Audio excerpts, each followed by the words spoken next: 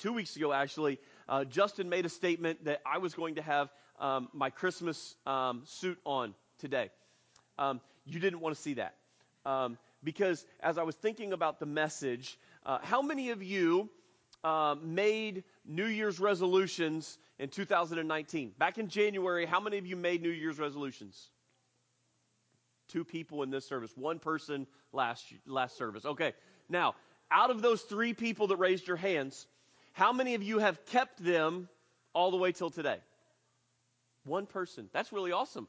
So no, I got a half hand earlier in the first service, but so I was thinking, well, we've had a great Christmas series that we've preached on, and we so where do we go? And I was thinking about, well, do I do New Year's resolutions? Well, I knew that for me, my New Year's resolution was basically going to be, can I fit in that suit in Christmas of 2020? But most of the time, we break them almost as soon as we make them, right? And immediately, if you go to the gym, any type of a gym, if you go to the Y, or if you go to a rec center, if you go to Anytime Fitness, or whatever it is, you know that the first several weeks of January is going to be packed. Because everybody's made their New Year's resolutions, and I've got to get off this weight that I put on from Thanksgiving and Christmas, and I've eaten too many Christmas cookies, or whatever it is, so I've got to get in, and I'm going to work it off. But then, if you wait long enough, February will come, and you'll be back at the gym by yourself. So just stay the course, okay? So I decided what I was going to do was we're just going to jump back into 1 Peter.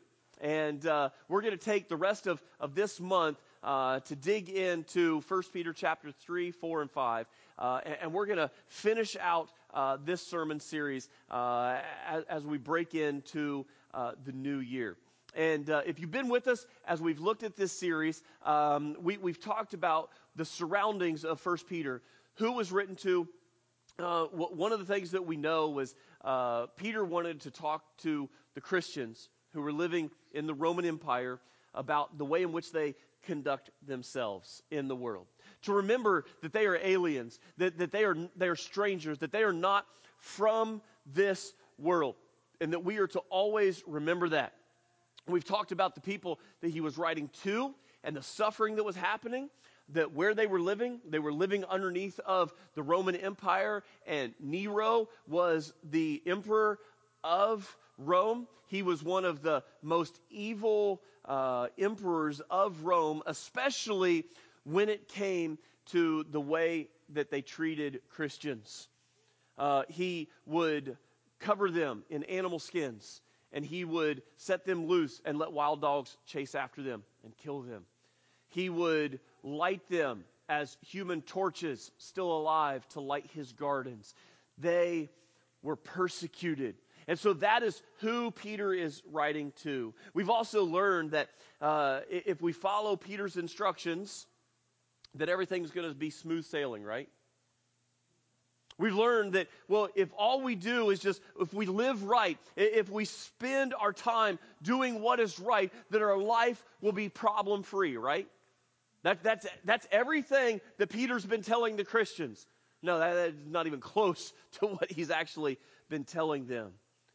I mean, I want you to think about it. How many times have you suffered for doing what is right? I mean, you think that you are truly doing everything in your power to live right, yet you suffer.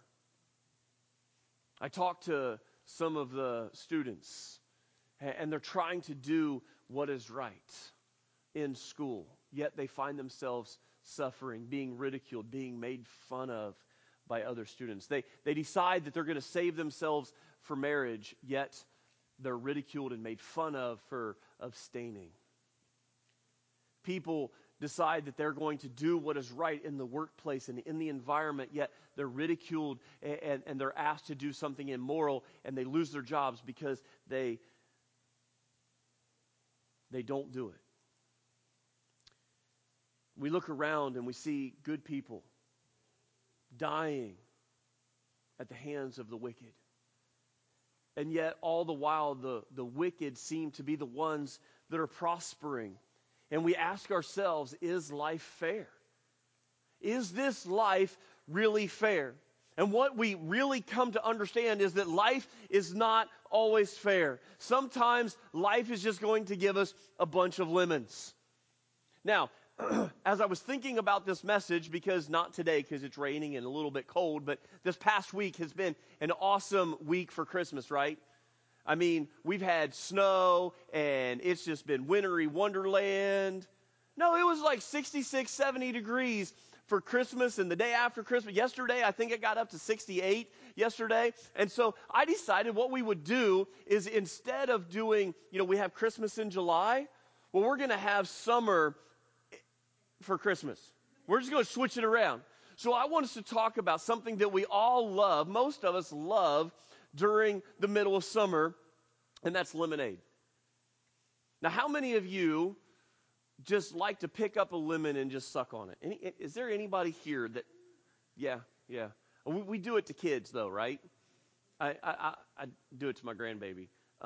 You pick up that lemon and you're like, here, Lizzie. And she's like, she makes that face. I even do it to my own daughter, though. She's not looking, and I kind of shove it in her face, and she gets that same look on her face. They try to do it to me, but we don't like the taste of, most people don't like the taste of lemons by themselves. But what do we do to lemons to make them taste really good?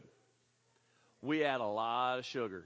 Yeah. I mean, if you take a lemon and you mix it with some ice cold water and plenty of sugar, and you've got yourself something really, really good. I mean, think about this. Could you imagine that if you went in the back and I said, hey, on your way out, we have candy canes for everyone. And you see people in front of the line and they start taking those candy canes and they can't even wait until they get to the vehicle and they open them up and they start sucking. And they're, oh man, it's going to be awesome. It's going to be peppermint and it's going to be great. And then you get sour lemons. I mean, not too many of us would be very happy if that is what we received. You see, when we do good, we expect something good to happen. But life isn't always working that way. It's tempting to think that if we do what God tells us to do, that we won't have any problems. But it doesn't always work that way because life isn't always fair. Sometimes we just get a bunch of lemons. The question, especially for the Christian, that we need to answer is, what do we do when this life just gives us a bunch of sour lemons? Do you complain? Do you stop serving in the church? Do you throw the lemons back at the people that gave them to you? Do you throw those lemons back at God? Or do we just make good, sweet lemonade? Today I want us to look at 1 Peter chapter 3. And we're going to be digging into verses 13 through 17. So let's start at the beginning here of 1 Peter chapter 3, verses 13 through 14. Peter says, now, who is there to harm you if you are zealous for what is good? But even if you should suffer for righteousness' sake, you will be blessed. Have no fear of them, nor be troubled. And here's our first point that we can bring out of this scripture. Life will give you all the lemons that you need. Life will give you all the lemons that you need. Again, look back at verse 13. It says, who is there to harm you if you are zealous for what is good? And this leads us in this subject for the rest of chapter 3, which is suffering while doing good can open up other areas of service. If we're willing to do as Jesus did and to go through that suffering, it will open up so many more areas of serving. To be zealous for what is good means to love doing good with the same passion and intensity that the fanatical patriot that loves his country. To think of it another way, if we were truly going to be zealous, the way that God wants us to be zealous for Him and for spreading His gospel, it would be the same way that fanatical football fan was excited during those games last night. That still gets up on Sunday morning and says, no matter what happens, I'm going to wear my Ohio State stuff, even in a loss, because I'm a fan of that school. And I get so excited and I'm so zealous. But do we bring that same love and affection for the church? Do we bring that same love and affection that we have for football or for golf or for whatever sporting event it might be? For whatever race you might love, whatever it is that you have a true passion for, playing chess, whatever it is, do you have that same passion for Jesus and for spreading that message of who he is to all of those that are around you? Who is there to harm you if you are zealous for what is good? That word good that Peter uses deals with a lifestyle of doing good. Not occasionally doing good. Not when everything is going hunky-dory do you want to do good. But it is a lifestyle that you're going to choose to live no matter what comes your way. You see that person, you're on your way to the mall, and as you're on your way to the mall, you see that person that has that sign up that says, "We'll work for food. Family needs money. Please give whatever you can." And we see that person that's holding that sign. And I remember hearing Andy Stanley talk about this many years ago. He told a sermon, or in one of his sermons that he preached, it was on giving, and he says, if you see someone holding that sign, and immediately the first thing that comes to mind is, well, they don't need this money because look at the clothes that they have on. Well, they don't need this money because they've got a cell phone. Well, they don't need this money because they have cigarettes in their pocket. Well, they don't need this money. What Andy Stanley said is, it's not that they need that money. You need to give them that money because it's a heart issue within yourself. And that's what we have to deal with, because we get so caught up and so concerned that, well, they're going to do bad with it. Well, they may harm someone else with it. And what it comes down to is we need to be zealous for doing good as a lifestyle. That it doesn't matter what they're going to do with it, but that you're going to give it out of the goodness of your heart. Have you ever just been around people that seem to just get pleasure out of doing good? And it's almost infectious, isn't it?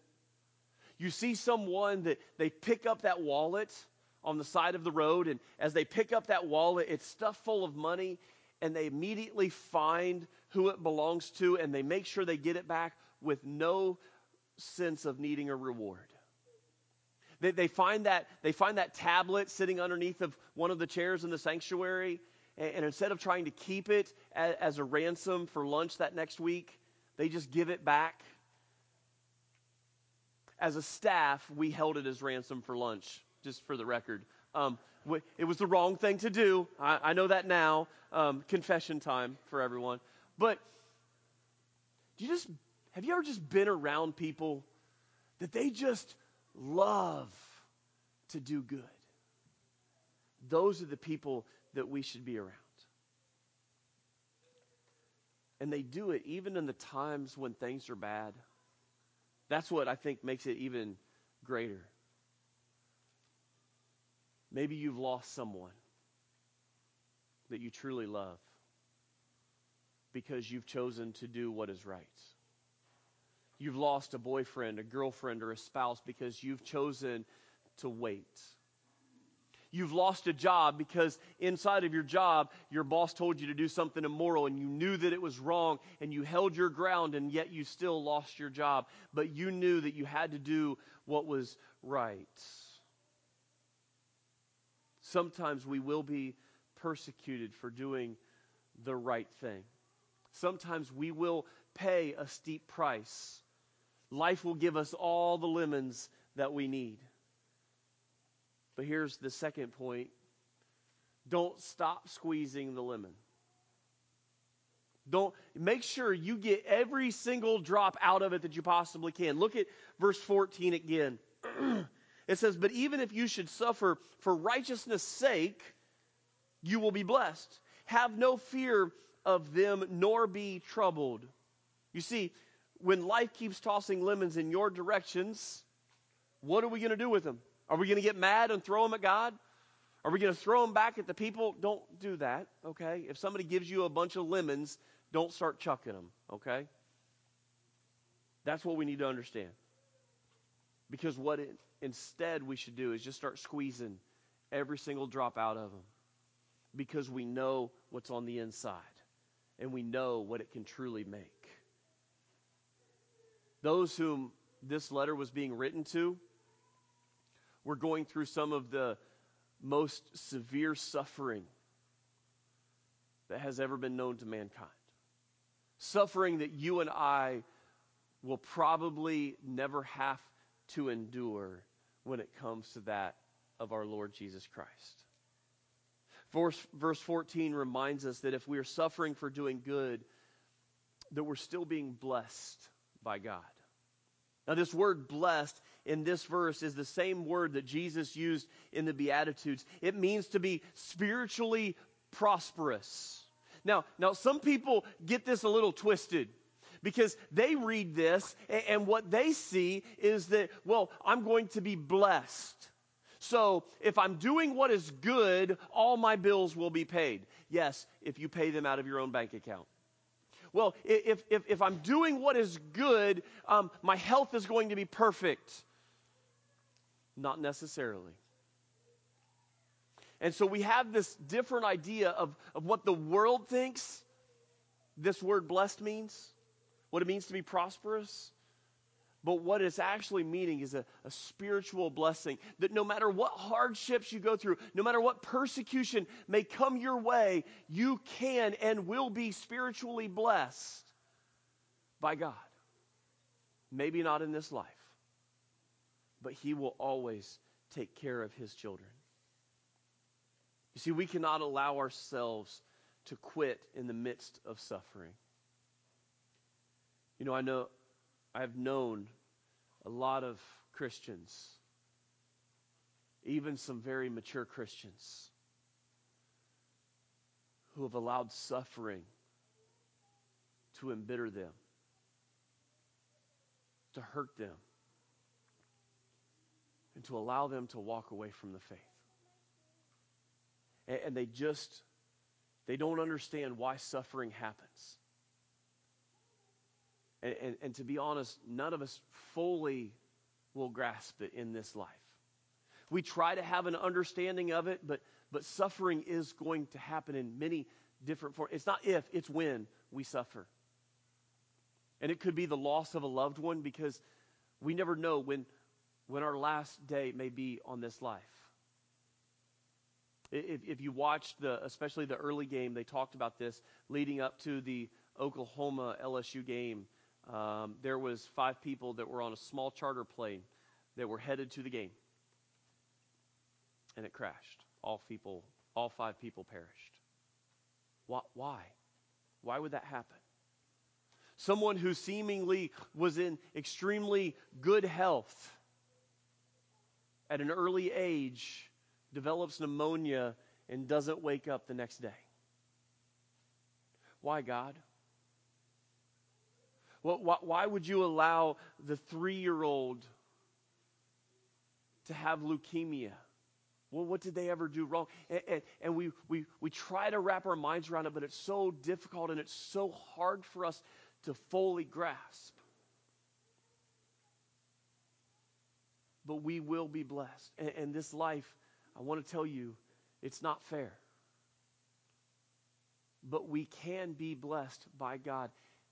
Maybe not always in this life.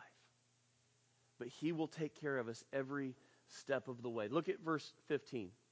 But in your hearts, honor Christ the Lord as holy, always being prepared to make a defense to anyone who asks you for a reason for the hope that is in you. Yet do it in gentleness and respect. One of my top 5 verses, verse 15 and 16, one of my top 5 verses in all of Scripture when I read these. And what we see here is number 3, add plenty of Jesus to your mix. Too many times we want to add our own stuff, don't we? We wonder, well, what does the Bible actually say? And so instead of reading the Bible itself and trying to understand exactly what the Bible says, we go read what this person over here says that Jesus said. And we read this person over here, and they have a different take on what Paul was trying to get across, instead of actually going to the source and reading the Bible. We need to make sure that we're adding plenty of Jesus to the mix, because too often we just want to do it all on our own. Verse 15 encourages us to regard Christ, the Lord, as holy, to sanctify the Lord in our hearts. To honor Jesus as holy. It means to enthrone, to worship as sovereign, to acknowledge in the inner part of the mind as supreme.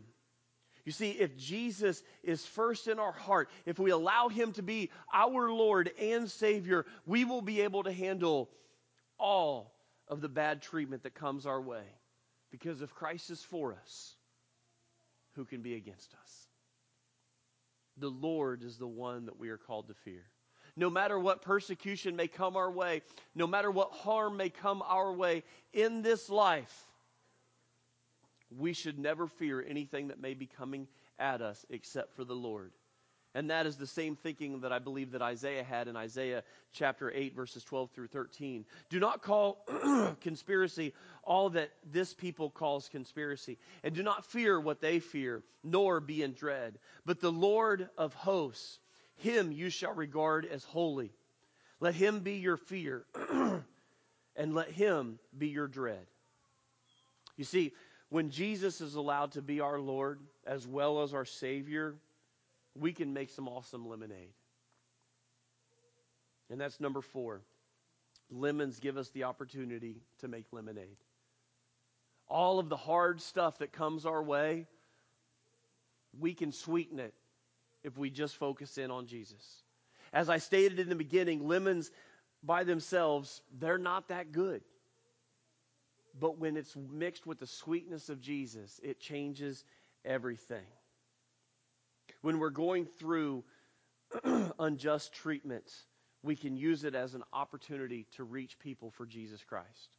Verse 15 tells us that we need to be ready to make a defense to everyone, to tell them of the hope that we have. Always be prepared to make a defense to anyone who asks you for a reason for the hope that is in you. How do we do that?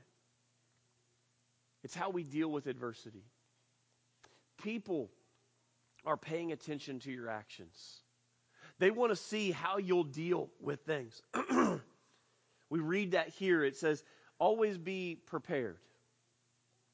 Are we always as prepared as we need to be? It means to make the necessary preparations, to take advantage of every opportunity. Many of you received gifts at Christmas that you didn't like, or that didn't fit, or you just wanted to take them back. And so you go to Walmart, and instead of standing in that line that's 10 miles long with everyone else that's trying to return those items, and Karen's at the front without her receipt, and she's getting upset because she can't return that item and taking up even longer, what we need to do is, instead of getting mad and angry, use that and see that as an opportunity to share with someone the love of Jesus Christ. Be prepared. And then he goes on to say to make a defense. It means to answer before a magistrate with a reasonable intellect in an intelligent statement of one's position. And I love what he says next. How are we to do this? Are we just to start thumping people over the head and say, yeah, we just give them the hellfire and brimstone, and we say, listen, you need to get right with Jesus. Turn or burn. No, that doesn't work. Peter says to do it with gentleness and respect. We must respect those that we come in contact with, even if they may intend to harm us. For it is better to suffer for doing good, if that should be God's will, than for doing evil. Last point. Keep your mixture pure. When you keep your lemonade pure, you will know that you have good lemonade. The conscience is the voice in our head that tries to get us to do what is right. It convicts us when we're doing wrong. People take notice of our actions. Keep your mixture pure. I want to go back to that lemonade just for a second.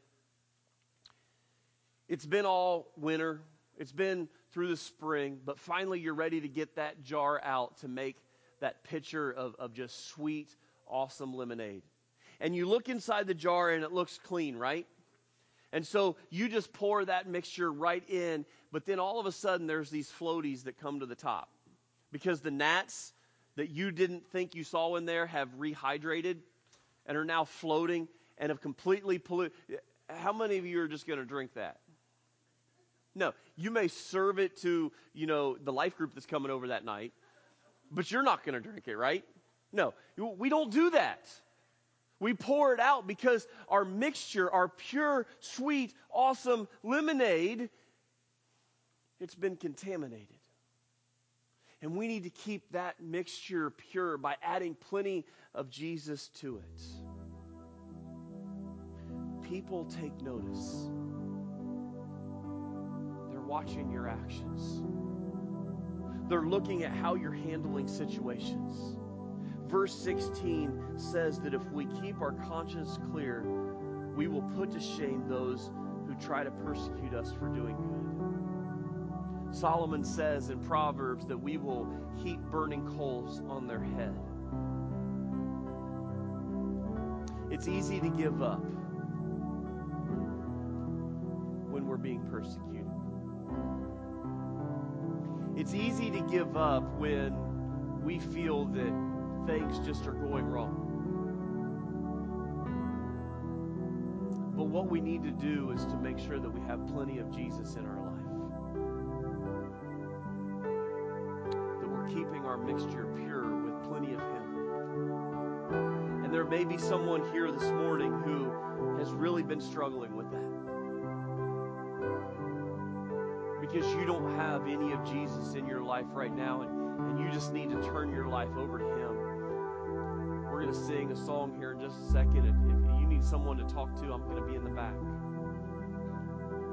Maybe you've kind of gotten off and you've got some of those floaties in your life right now, and you just need to get those out. And get those impurities out of your life. You can come to the back and we can talk, we can pray. Whatever decision you have to make, will you make it as we continue our worship? Please stand.